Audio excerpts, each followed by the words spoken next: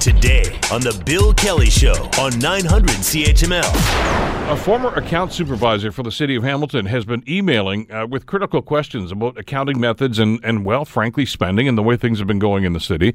He's been doing this for years. This dates way back even when I was on city council 17, 18 years ago.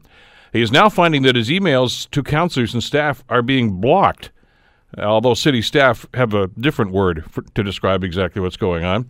Joining us to talk about this whole situation is Wade Poziomko, who's a lawyer with Ross and McBride in town, who is also representing the aggrieved individual. Wade, thank you for the time. It's good to have you with us today. Oh, thanks for having me, Bill. How'd you come across this whole idea? Well, Shaker came in to see me and let me know that his email communications were being blocked, so I asked to take a look at some of them. And really, he's asking for clarification of issues. He's asking questions around budgeting, the Police Services Board budgeting, all issues that affect taxpayer dollars. And so after seeing the questions he's asking, I mean, he is perseverant, but he's doing it for a legitimate purpose. I think he's doing it in good faith, and he's trying to find answers to issues that are happening at City Hall. And then to see that his emails are blocked, or I think the city of Hamilton said that they're being vetted, from my perspective, is problematic.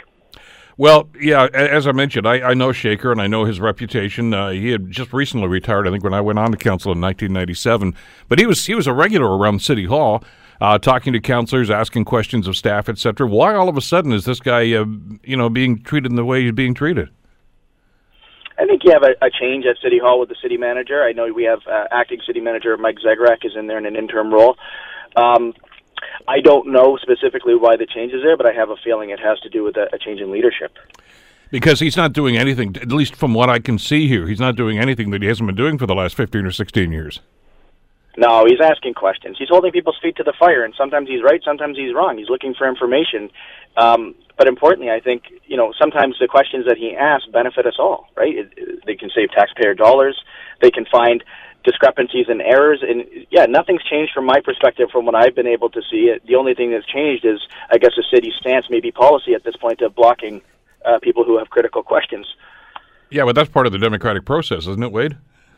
Yeah, I think it is. I mean, he has the right to gather information, as any taxpayer does, any citizen in Hamilton. I think he's asking questions that many of us may not know to ask. Certainly, I don't know to ask. He's much more familiar with numbers and with the budgets and line items than I would be, and I would assume most people. So I think he's asking important questions, and I mean, I'm sure it's taking up city staff time. And I'm sure they don't like to be criticized when he finds errors. But, well, yeah, nobody does. Part of it is holding their feet to the fire, yeah. Nobody does, but that kind of goes with the job if you're going to be an elected official or work for the city. Right? And he's also, I know, in the past, been critical of some of the decisions made by the Police Services Board and some of their finances. So, I mean, this is very much in keeping with what he's been doing. I got the quote from Andrew Dressel's column today, Wade, from Mr. Zegara, who, of course, as you mentioned, is the acting city manager. He says that emails that are deemed inappropriate or harassing by calling into question the staffer's professional responsibilities are not delivered. Now, you've seen these emails. Is that a description of what Shaker's writing? No, not from my perspective. I mean, I'm sure I haven't seen every email that's gone over the years, but his emails are questioning what exactly they're doing. And if he thinks there's something wrong, he points that out. And he always ends, it's always respectful. I mean, he's asking tough questions, but they're always respectful in nature. And so, I mean, when the acting city manager says, calling in to question staffers' professional responsibilities, well, isn't that our right as citizens? I mean, that's where I really have a problem. That seems anti-democratic to me. Well, that's the way it struck me, too, because, like I say, we've seen this guy do this. And, yeah, it's uncomfortable, I guess, for some staff.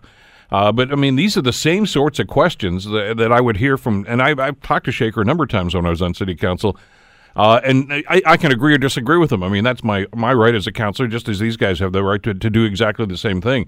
But he still has a right to be heard, and he still has a right to ask those questions. And these are probably, and you've seen many of the emails he sent, probably the same sorts of questions that councillors should be asking of staff during a budget process. Right. No, I agree, and I think that Shaker has the expertise to maybe understand them a little bit better than some, right? But certainly councillors should be asking these questions. But more importantly, forget about the questions he's asking. Councillors should be saying to city staff, if you're going behind our back and you're blocking citizens from asking these tough questions about things that you're doing because you don't want your feet held to the fire, what does that mean about transparency and accountability in the city of Hamilton, right? This is a problem for councillors that goes far beyond Shaker from my perspective. So, I guess to try to get some resolution, as I understand it, Shaker also tried to contact some councillors and even went up as far as the mayor's office. What kind of response did he get on that? So I tried to contact the mayor's office. Okay. I sent a letter on his behalf back in August to the mayor and to council, and haven't received a response to it. I attribute some of that to the election, to the municipal election that happened, and change in leadership, but still, it's been a few months at this point, and no response to someone when you flag this for our elected officials. So if they didn't know about it, they certainly knew about it when they received my letter in August, and to sit quietly and let this kind of behavior happen from city staff is inappropriate. Wonder exactly, and I guess this is one of the things you're trying to ascertain, I would think, Wade, is exactly when this decision was made and by whom. Was it actually from the city manager's office? It looks that way from the acting city manager's comments to Andrew Dreschel, but I mean, to be honest, I don't even think he understands what happened, because he says, well, the communications between Shaker and our elected representatives weren't blocked. And then I, of course, have an email chain where Councillor Tom Jackson emailed Shaker saying, there's an issue here. I can't get my email through to you. You might want to look into this. So clearly, I don't even think the city of Hamilton understands what they've done, and his communications with city councillors are blocked. So I don't think they know what they're doing over there. Is there a list? I mean, is Shaker one of many who are going through this right now? Is there a bad guy list here that city keeps about people they really don't want to hear from? Oh God, I hope not, but I don't know. That's getting into the Nixon mindset, and I hope it's not going down that road. But I mean, it is still it's prohibitive, Wade, and I think every citizen should be concerned about this, whether you agree with what Shaker's asking or not. Yeah, no, I agree. I mean, that's why I said this is beyond Shaker. This is something that new council needs to pay attention to right away, find out how deep this goes. If there is a list, I mean, that's problematic, and we should know about it, and steps should be taken to correct it. You don't want city staff taking these kind of actions. And look, there's a way to do this, and I'm sure that's the conversation at some point we're going to have with the people that made this decision. Is at some point, if somebody is relentless and you've already answered the question, you can simply reply by saying, look, you asked and answered, I already gave you the reply, and you can either accept it or not. But to simply ignore somebody is really shirking your responsibility, I would think. Sure. I mean, and if it becomes too persistent or the same question's constantly being asked, maybe you don't respond to that specific email or that specific question because you already have, and that's the message you send. But to block them or to vet them so the emails aren't even coming through to people that they're supposed to be coming through to is a different ballgame. Now, is there a possibility of you pursuing this from a legal standpoint? I mean, it sounds to me as if this is somebody whose right to speak out and right to ask questions of elected officials is being curtailed. Yeah, I mean, it's curtailed only in the sense that emails are blocked, so he still has access to information coming from the city of Hamilton. He doesn't have the same ease of access, I suppose, to clarification, but he can file freedom of information requests and do other things. So from a legal perspective, it's probably not a violation of the charter or something that's illegal, but it certainly is anti-democratic, and I appreciate the interest that's been drummed up around this, because I think it's something that we all need to remember on Election Day. If City Council doesn't intervene in this situation and they continue to block citizens' emails.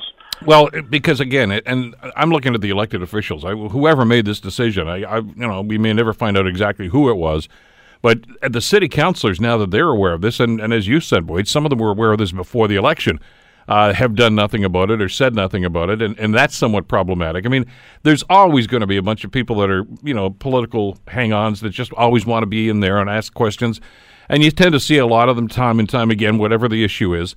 But again, it's part of the job, and you're supposed to be there, and you're supposed to respond to those people in whatever fashion you're allowed to, of course, but according to your job function. But I'm really wondering now if, to use Mr. Zagarik's quote here, that these are being vetted. That's a nice bit of wordsmithing, I guess. And I'm wondering exactly what part of this is inappropriate and what part of this is harassing. Yeah, I mean, I would be interested. I think that's something for the acting city manager to explain to the public and to city councilors, hopefully. I'm hoping at this point, now that it's come into the media spotlight, that city councilors will turn their eye to this and ask these questions of the acting city manager and perhaps take some action if they deem it to be inappropriate and something that never should have happened. What does Shaker want to see at the end of the game here? Does he simply want to be able to do what he's always been doing for the last 17, 18 years? Or is he looking for something else from council here? No, I think from his perspective, he just wants answers to questions that he has. I mean, he doesn't strike me as a vindictive man in any sense of the word. I think he's certainly persistent, and I think he certainly cares.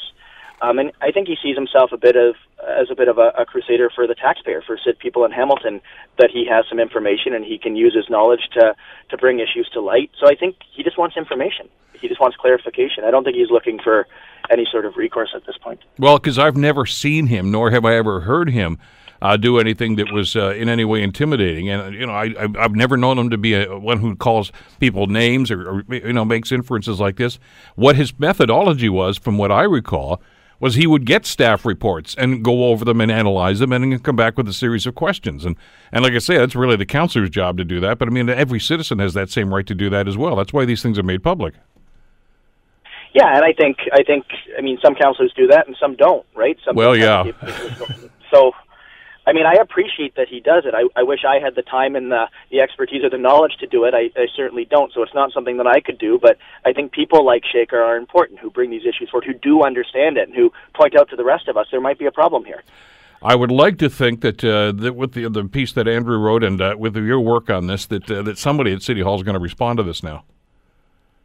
I hope so. I'm going to do what I can to continue to get an answer to this, because, like I said, it isn't about the questions that he's asking. It's about his right to ask those questions, and a practice that I see as largely anti-democratic.